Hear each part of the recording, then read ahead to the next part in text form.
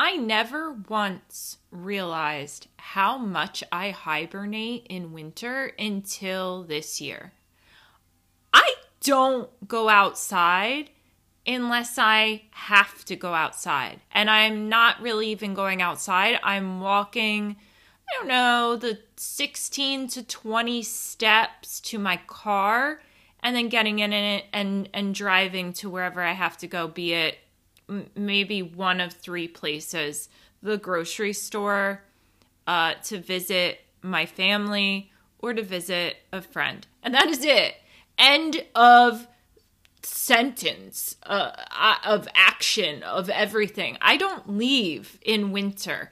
And I realized that I kind of judge and shame myself for it. I never realized how much I made it a negative thing and started to question, like, why did I suddenly become lazy? Because in summer, I thrive in warm weather, and water. I thrive in warm water too, mind you. I thrive in a hot bath and a hot shower. You will never catch me being one of those people who blasts herself with cold water before she gets out of the shower or the first second she gets in the shower. I used to be a wardrobe stylist, and I worked with models. And I'm not just saying any average, one-off model. I'm talking like top models. I have met a bunch of them, and they used to tell me they would take cold showers because it gets rid of the appearance of cellulite. So they would take a cold shower before they had a photo shoot, and boom, no cellulite in the photo shoot. Not that they really, they were so skinny most of the time, there really wasn't much going on that could create even an illusion of cellulite. But yeah, you're never going to find me doing that. I honestly don't even like to get dressed in the winter. And those of you who have been following me know that I get dressed every day.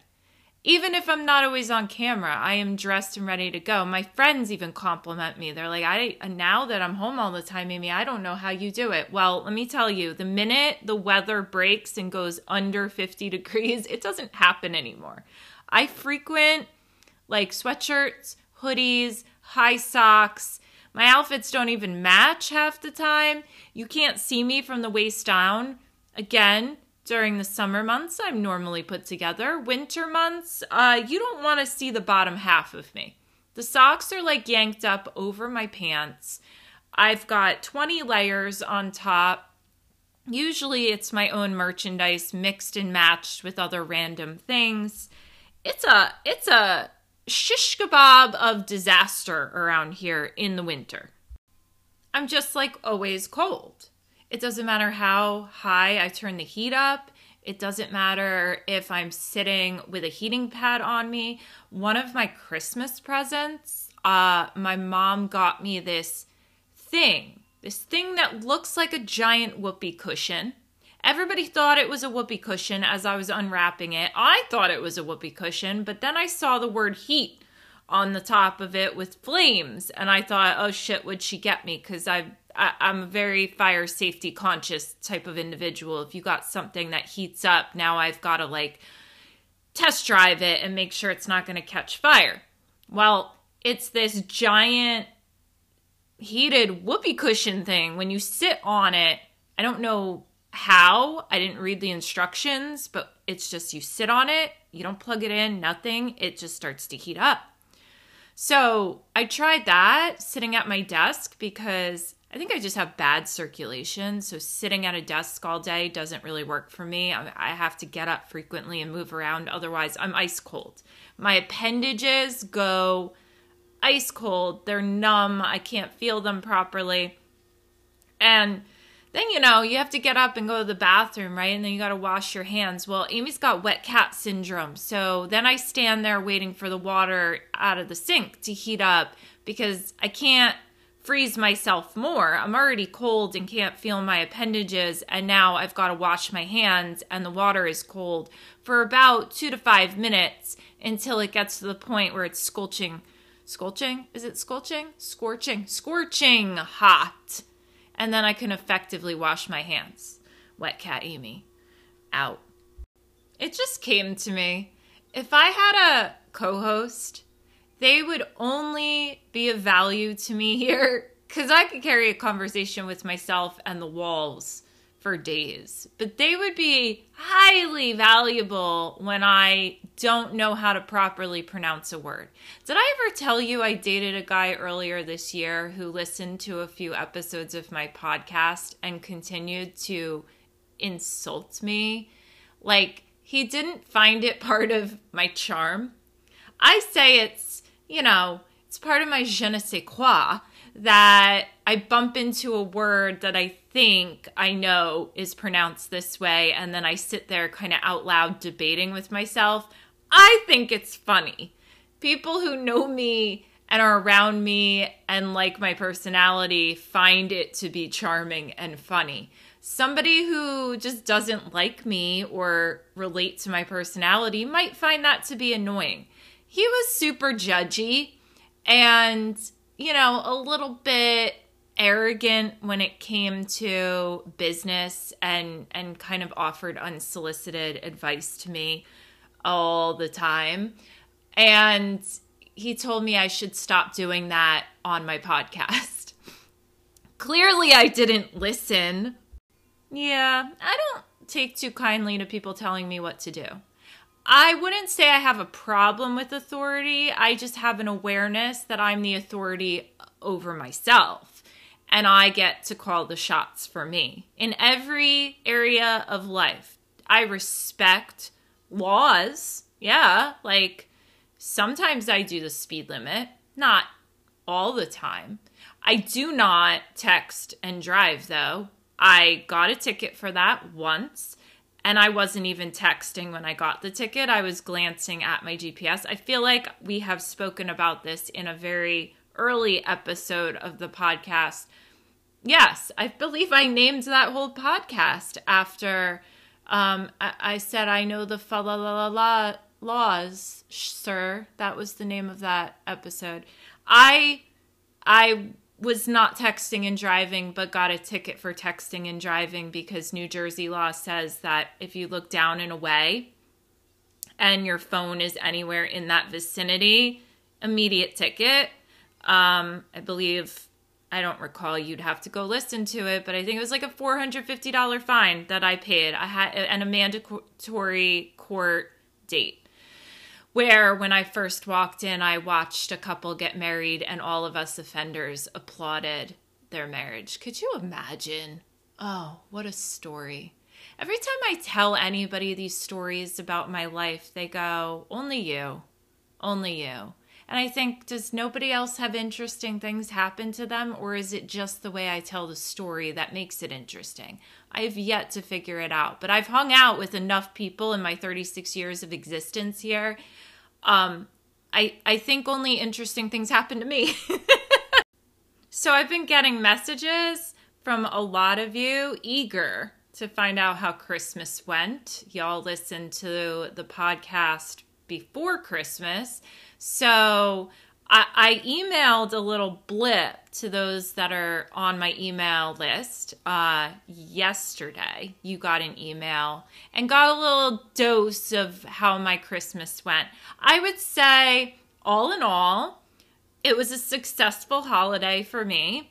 I definitely was very sensitive to the topic of Dewey and made that known to my mother upon arrival to her house, that I'm very emotional and cannot look at a picture of him or talk about him today without bawling my eyes out. So I would appreciate us just not talking about him, but he's in my heart and he's in my mind. I don't want to talk about it. And she understood and respected that, which was great. But yeah, first Christmas without him. Luckily, my fur nephew, Tanky Poo was there and was with me all day. And I just kept saying to him, do you miss your cousin who used to hump you? Dewey would hump Tank not because Dewey's gay. I don't believe Dewey was gay. I wouldn't have an issue if he was, but he only took to humping Tank or $100 bills. Now, I'm not making that up. Once again, I told you my life is fascinating. My dog doesn't want your... He didn't want $1. He didn't want 20. He didn't want 5. He didn't even want 50s. He only stole $100 bills. I'm not playing. This is going way back into my nannying days. I would bring him to the house that I nannied at on occasion. And he would, if there was money somewhere within his vicinity, he would steal it. He would steal the money and then he would hump the money. And I'm thinking, that's my boy. That's my boy. I raised you right. He would stick his head in my purse, pull out the hundreds, and then stand over top of them and air hump them. And the only other thing I've ever seen him air hump, because he wouldn't mount Tank. And Tank is a Yorkie poo. Dewey was a Pomeranian. So Dewey was a little bigger, okay? A little bigger. And he would not mount him. He would just stand near him and hump. And I remember when it started, I brought it up to Dewey's vet and as a concern, because I was like, he's been neutered for years. Like, all of a sudden he's humping. I figured with the money, it was probably the smell of the money, right? But his cousin, my fur nephew, didn't smell like money, did not smell, smelled good, smelled like a groomed dog, right? So I didn't really understand it, and I was like, why is my dog suddenly humping his cousin? That's a little weird. And my vet says to me, well, he's exerting his dominance because they would both be, it usually took place in my parents' house, and I used to live in my parents' house with Dewey. So Dewey felt like that was his territory. He was exerting dominance, but he was not confident enough to fully exert it. So he would hump, but he would air hump nearby. Which is, quite frankly, is like the cutest thing in the world. But also just this big, oh, you poor baby. Like, you can mount him. It's all right. Show him who's boss. But he didn't want to necessarily show him who's boss. He just wanted to allude to it nearby. So yeah, Tank and I reminisced about his cousin wanting to hump him all the time and really comforted me throughout the day. So that was nice. I've realized, you know, it's nice to hold somebody else's dog, pet somebody else's dog, even talk to somebody else's dog. I even offer to puppy sit people's dogs, like friends of mine or my brother and sister-in-law. But I will not. I just can't do it. I've said it. I'm saying it again. I can't do it. The ending is too hard for me. Animal-wise. And listen, before I had Dewey, I had a pet rabbit named Misty when I was a kid who I walked on a leash. And my animals, for me, they go out with a bang. They don't go out in a subtle, quiet fashion. Misty had a full-on seizure in my arms. And it was like a tragic, traumatic experience for me as a kid. I was standing in the kitchen. I remember it like it was yesterday, and that's the problem. I remember that like it was yesterday. My mother was driving down the street. I think my brother and sister maybe were in the car with her, and they were just pulling into the driveway. I remember our front door was open, and I'm standing right in the kitchen holding Misty, thinking and knowing something's off. And then all of a sudden, Misty starts having a seizure, and I ran to the front door. They were coming back from Blockbuster. That's how vintage this story is. And I am screaming from the front porch, there's something wrong with Misty! And long story short, Misty got buried in the garden out back in a shoebox. That was not happening to my Dewey. But, you know, as you know, go listen to the episode that says Dear Dewey. Like, it recaps the whole thing. Dewey went out with a bang too. That's it. I'm done. Tapped out. No more for Amy. Thank you. So that was a difficult part for me. But having Tank there and just like holding a furry animal was nice. It was definitely soothing. Other than that, my brother paid $10 for a cameo. That was my Christmas present. And he made sure to tell me that he got the guy when he first joined Cameo, so he only had to pay $10. I'm thinking, why did you tell me that? Now I know how much I spent compared to what you spent on me. But priceless gift, I will say. Very creative. My brother usually nails it with the gifts. My sister always has super thoughtful gifts. My sister-in-law, my mom got me exactly what I put on the list that I gave her. So I would say win. I won all the way around. My gifts definitely reflected my personality pretty well. And we did have, if you read the email that I sent, we had a little blip in the day, per usual, which is why I'm not a huge fan of holidays. The little blip occurred. I'm not going to go into too much detail, but I am going to speak from my perspective in terms of my own growth. So normally when there is some sort of issue, any day of the week, but we're speaking holiday now, I know to expect it on a holiday. I know it's coming. I'm not making it happen because I know it's coming. I know a lot of you believe that. That's a misunderstanding of the law of attraction. I'm not making other people behave certain ways. So get that whole idea out of your mind and let's begin there. You can't control other people's behavior. I'm not in control of how other people in my family are going to choose to react or respond on Christmas. I just know through repeated action and consistency over time what to expect. I know it's coming. This is the behavior that always happens on a holiday. It's why I hate holidays, because I don't have a fond memory of this shit not happening. So I go into it mentally and emotionally kind of equipped to expect something to take place, and just making sure that in the midst of it taking place, I am tending to me, right? And my focus is always on, I'm going to do something differently based on my own understanding of my own patterns and emotional state. So in other words, my focus is on my own growth.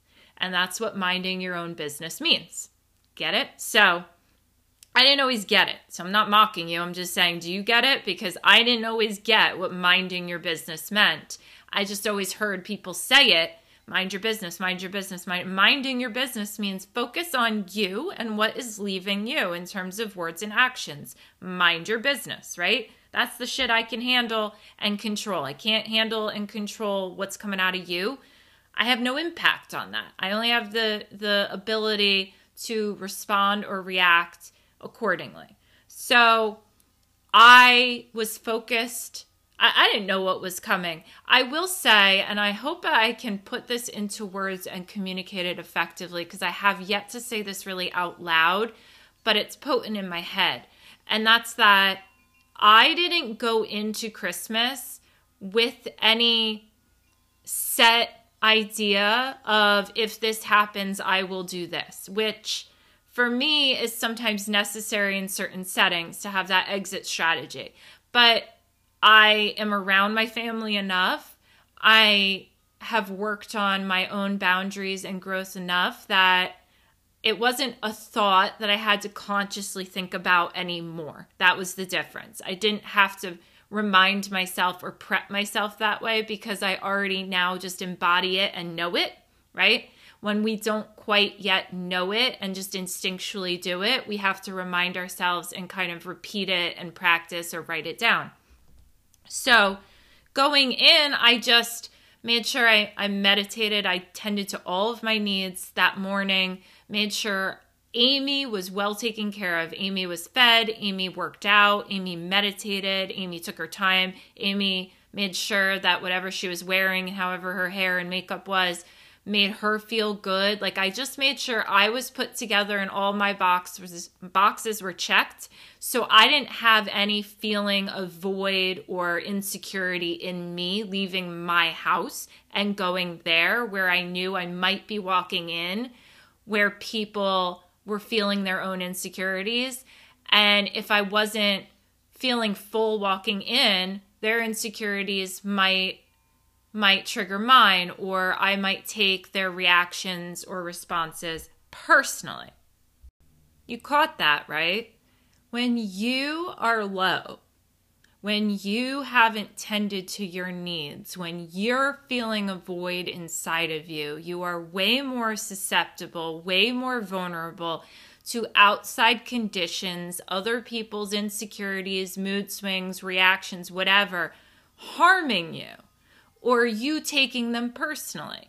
When you are full, when you've made sure you put you first, when you've gotten on the airplane, this cliche fucking example that everybody knows, they don't always listen to. When you get on the airplane and they tell you, put that freaking mask on your face if we go down before you help your neighbor, that's the shit that nobody seems to do consistently, and then wonders why they show up to their mother-in-laws or their boyfriends or that friend's house, and they're immediately triggered by behavior or communication that's not on the up and up. Well, guess what? If you're looking for the perfect human being, I'm not it. Trust me, I'm not it. Okay? I try to show you how flawed I am so you recognize that emotional work and regulating yourself and personal development and self-awareness and all of these things doesn't equal perfection. It just equals health. It equals well-being. It's just me taking care of me so that I can be happy regardless of how everybody else is being. So I filled myself up and then I went there. And I had no conscious thought process. And I think sometimes we do this so because we're scared and we're expecting something, and it's our way of controlling or feeling a sense of control, is we play out scenarios in our head, right? Well, if this happens, then I'll do this. Or what if this takes place? Or is this the conversation I'm going to have with this person? That's stuff that I used to do kind of going into a holiday. I didn't do that this time, and that was a significant difference for me. This time I went in and I just showed up as Amy with a trust in Amy that Amy knew how to handle anything that was going to unfold that day. And when the shit unfolded, because trust me, the shit unfolded, guys, the shit went down. And I was able to not only kind of step back and observe, but I saw the inner workings of like the family dynamics completely different than I've ever seen them before. Like where I used to perceive it as I was always the one that, let's say, my parents were blaming, and maybe my filter kind of viewed the other people that were present as favored, right? And I would victimize myself. In this situation, similar to, after Thanksgiving situations, I viewed it very differently, and that's reflective of what I've done within me and my mindset and my own work and processing emotions and trauma and stuff like that in my own life. I was able to see everything differently this time, and I looked at it and went, oh, wait a minute.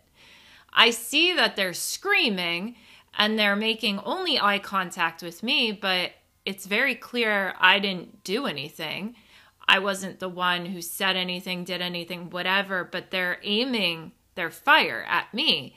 And then it clicked in my head, wait, I've always been the one that stepped into the line of fire even when it wasn't my fight. You know why? Because I had a belief that it was my job to speak up on behalf of everybody.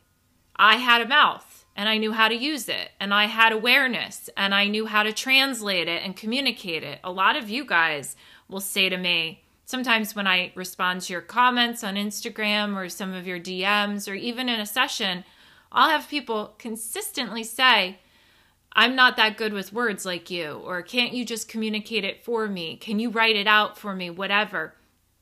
I know that that's a skill set I have, and I must have adapted in a belief somewhere down the line where I felt like it was my job to just step in and communicate, because I knew I was good at conflict resolution. I knew I could see things and communicate it in a way that wasn't maybe attacking or going to escalate a situation. I thought, if anything, I would be able to take everybody down about 10 to 20 notches and calm them, because I was always the fixer, the problem solver.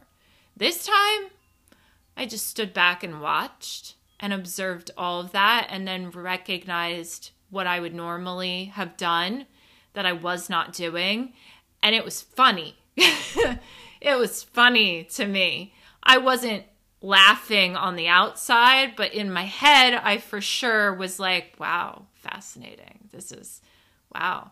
I was not engaging. I was not making eye contact when people were screaming at me, because I wasn't really the person that they should have been communicating with, although they weren't able to communicate in that setting. And then I looked around the room and observed the others who I would normally step in the line of fire for. And I just casually said, want to play Jenga?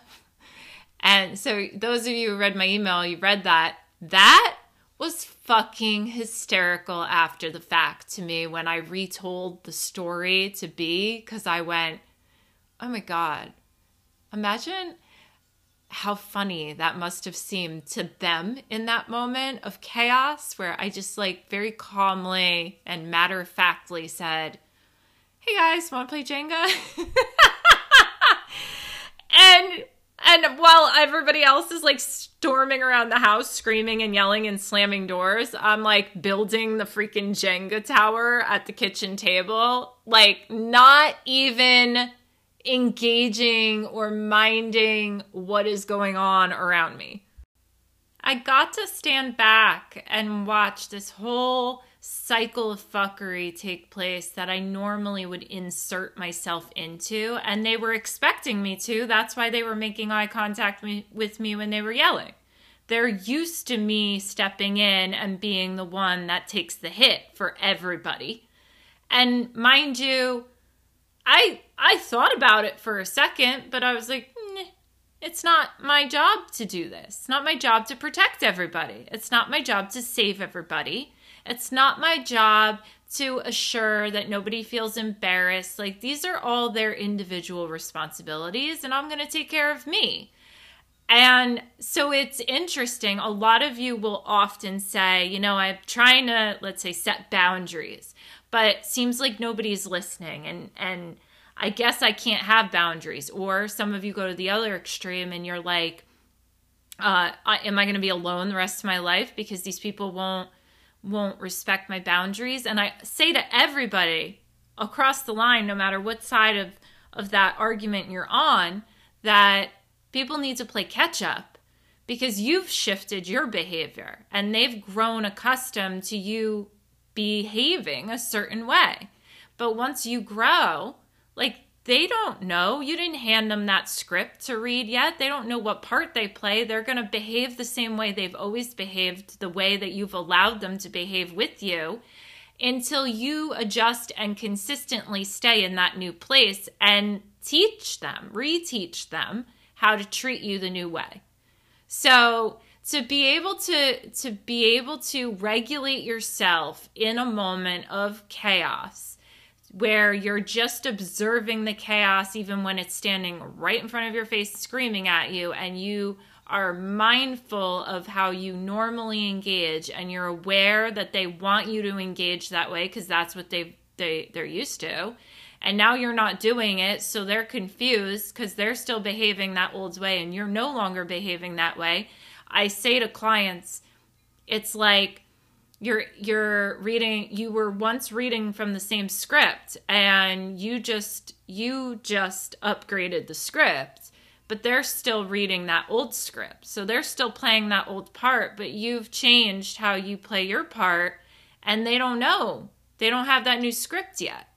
So that's the shit that gets the fire under my ass lit. Like, that's the shit that excites me. And not everybody obviously functions this way or with awareness into people. Like, not everybody finds people's behavior interesting. I would know. I have a lot of people that say to me, why do you care why they're behaving that way? Because I find it interesting. Like, why do you care what creates rain? I don't give a shit how rain is created. That doesn't fascinate me, but it might fascinate a meteorologist, right?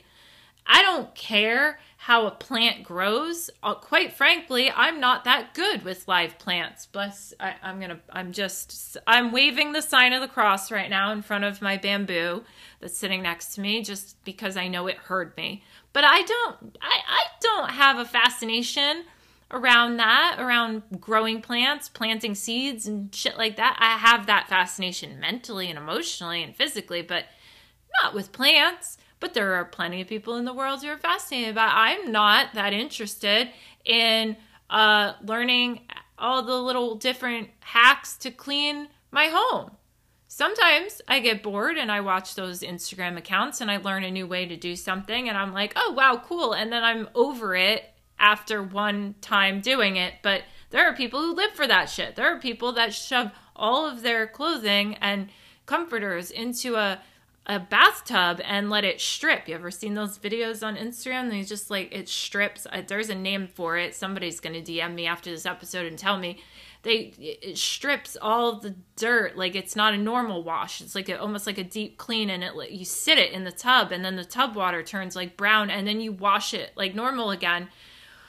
I don't want to spend my time doing stuff like that. I don't. Like, if I wanted to clean it that well, I'll throw it out and buy something new. That might sound wasteful, but that's how I feel about that, right? There are people that feel that way about their behavior patterns and their emotions. I find this to take precedent and priority over deep cleaning my down comforter that I could just go to Walmart and buy another one at, half the cost. Walmart loyal. So Jenga turned into Jenga with Nerf guns in the midst of an apology tour by the individual who had gone off and shouted and ranted and raved for about 25 minutes, okay? So the apology tour led to gifting us all with Nerf guns. Yes, okay, a whole lot of fuckery, but you gotta laugh. Come on, that's so funny. So we all got Nerf guns, and not a normal Nerf gun. I mean, Nerf just goes above and beyond these days. This one shot 3 at once. And they don't even have, my sister-in-law pointed out, they used to make the Nerf, the little Nerf things, the bullets. What do you call them? The little, styrofoam things that shoot out, or I guess bullets. They used to make them with the suction cup at the end, right? So it would stick to something. They are freaking savage these days. Those Nerf people, they don't even put a suction cup on the end anymore. That's just got a hardened piece of plastic that pellet just nails you. So my dad is in one room and my brother's in the kitchen. I didn't open and take apart the gun out of the packaging. I just laid it on the floor because I was really invested in my Jenga game. And my sister-in-law did the same thing as me. So we start getting hammered with Nerf pellets. What do you fucking call them? We start getting nailed with them in the middle of a Jenga game. And let me tell you, playing Jenga with my brother is insanity because my brother likes to pull out like the base of the Jenga tower. He leaves you with one. Like he stacks you up on ones until you're about midway into the tower, and then it's kind of normal again. So the whole damn thing is wobbly, and now we've got those Nerf things flying at us, and then he takes it a step further and starts shooting his pieces out of the Jenga tower with the Nerf gun. So, yeah, chaos and crazy turned into, like, fun chaos and crazy. I would say, from me and my traumatic experiences growing up, this was a breath of fresh air. The fact that we could divert our attention from getting screamed at, that just felt hard and heavy, to, hey, want to play Jenga, which just opened the door for a Nerf war. Take notes, kids. That's how it's done. As someone who has always almost taken pride, it's kind of sick, but I will be honest and fully transparent. I think for years I took pride in taking responsibility for other people's well-being, like in my family. That as someone who did that for so long, nowadays I will say to you with all my heart how much more fun life is, and relationships and friendships and family dynamics are when you just take care of you. When you are just responsible for yourself, and you let them, and you stop enabling them, but you let them just tend to themselves, even when they don't want to. Who cares? Tend to you. It's so much more fun.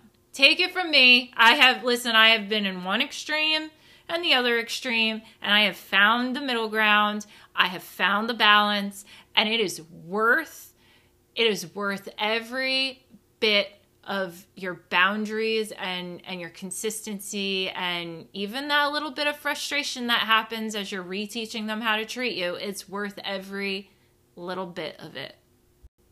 We mean well.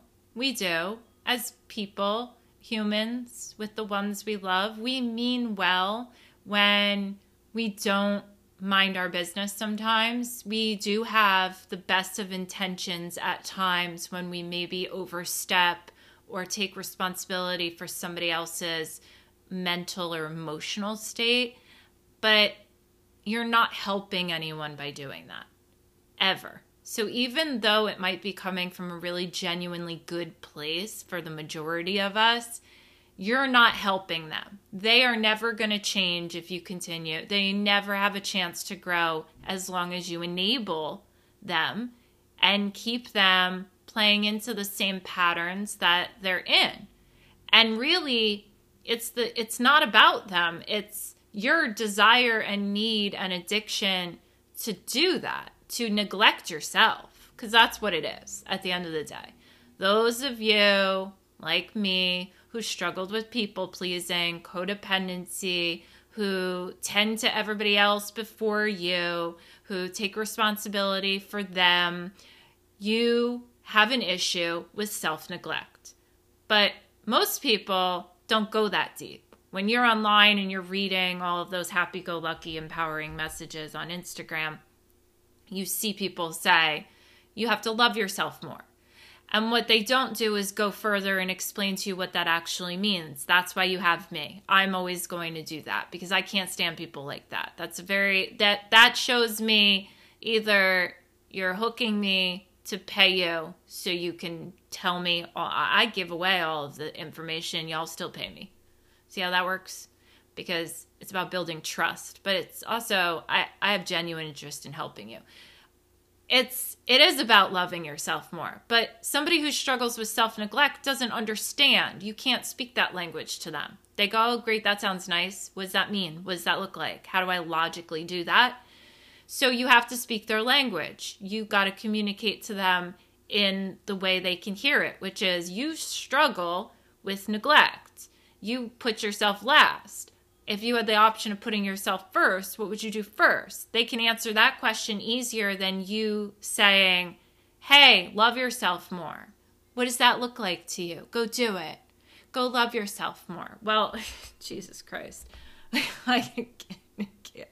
Honestly, I'm going to do this. I'm going to do a whole episode, and it might sound a little bit like a roast, That's fine. I'm at the point, I don't give a shit anymore. It needs to be said. Somebody needs to say it, and somebody needs to be brave enough to say it. I'm gonna talk about people who mislead and misguide you online, who, put up a facade and pretend like they're helping you. But I'm going to show you how to tell the difference. I'm going to do a whole episode on that. I am. Maybe I'll just spend the rest of my day recording that one and give you a nice bonus this week before the new year. Slam you with 2 good episodes before 2021. Why not? Let's go out with a bang like Misty and Dewey did. Okay. That's a wrap, kids. I had a great holiday. We're going into a new year, which really means jack shit to me because I'm not here for holidays. I don't really celebrate them. And really just putting a new number on the one check that I write every month, because not many people don't write checks anymore. I still have a checkbook, and I write 1 check a month for one thing that I pay. And so to just change the number on that, I don't need to celebrate a holiday to do that. It's just another day, like everything else. That we put a nice label on and create a celebration around. So don't load it up with any sort of meaning. I wouldn't do that to yourself, especially if you're somebody who's easily anxious or doesn't always follow through on goals. Don't do it that way. You got one step at a time, one step at a time. What does AA teach you? I'm not in AA. I know nothing about AA. Although I did have somebody once years ago, because I issued an apology, unsolicited apology at random to somebody that, because I was doing some inner work and had reflected and felt bad about something, issued an apology. And they came back with, "Are you in AA?" And I was like, "No, why?" And they go, "Well, because you just came at me with a random apology." And I'm like, I didn't know that only if you issue an unsolicited apology, that only means that you're an Alcoholics Anonymous. Alcoholics Anonymous. See where the co-host would be handy right now? Stay tuned. See you soon.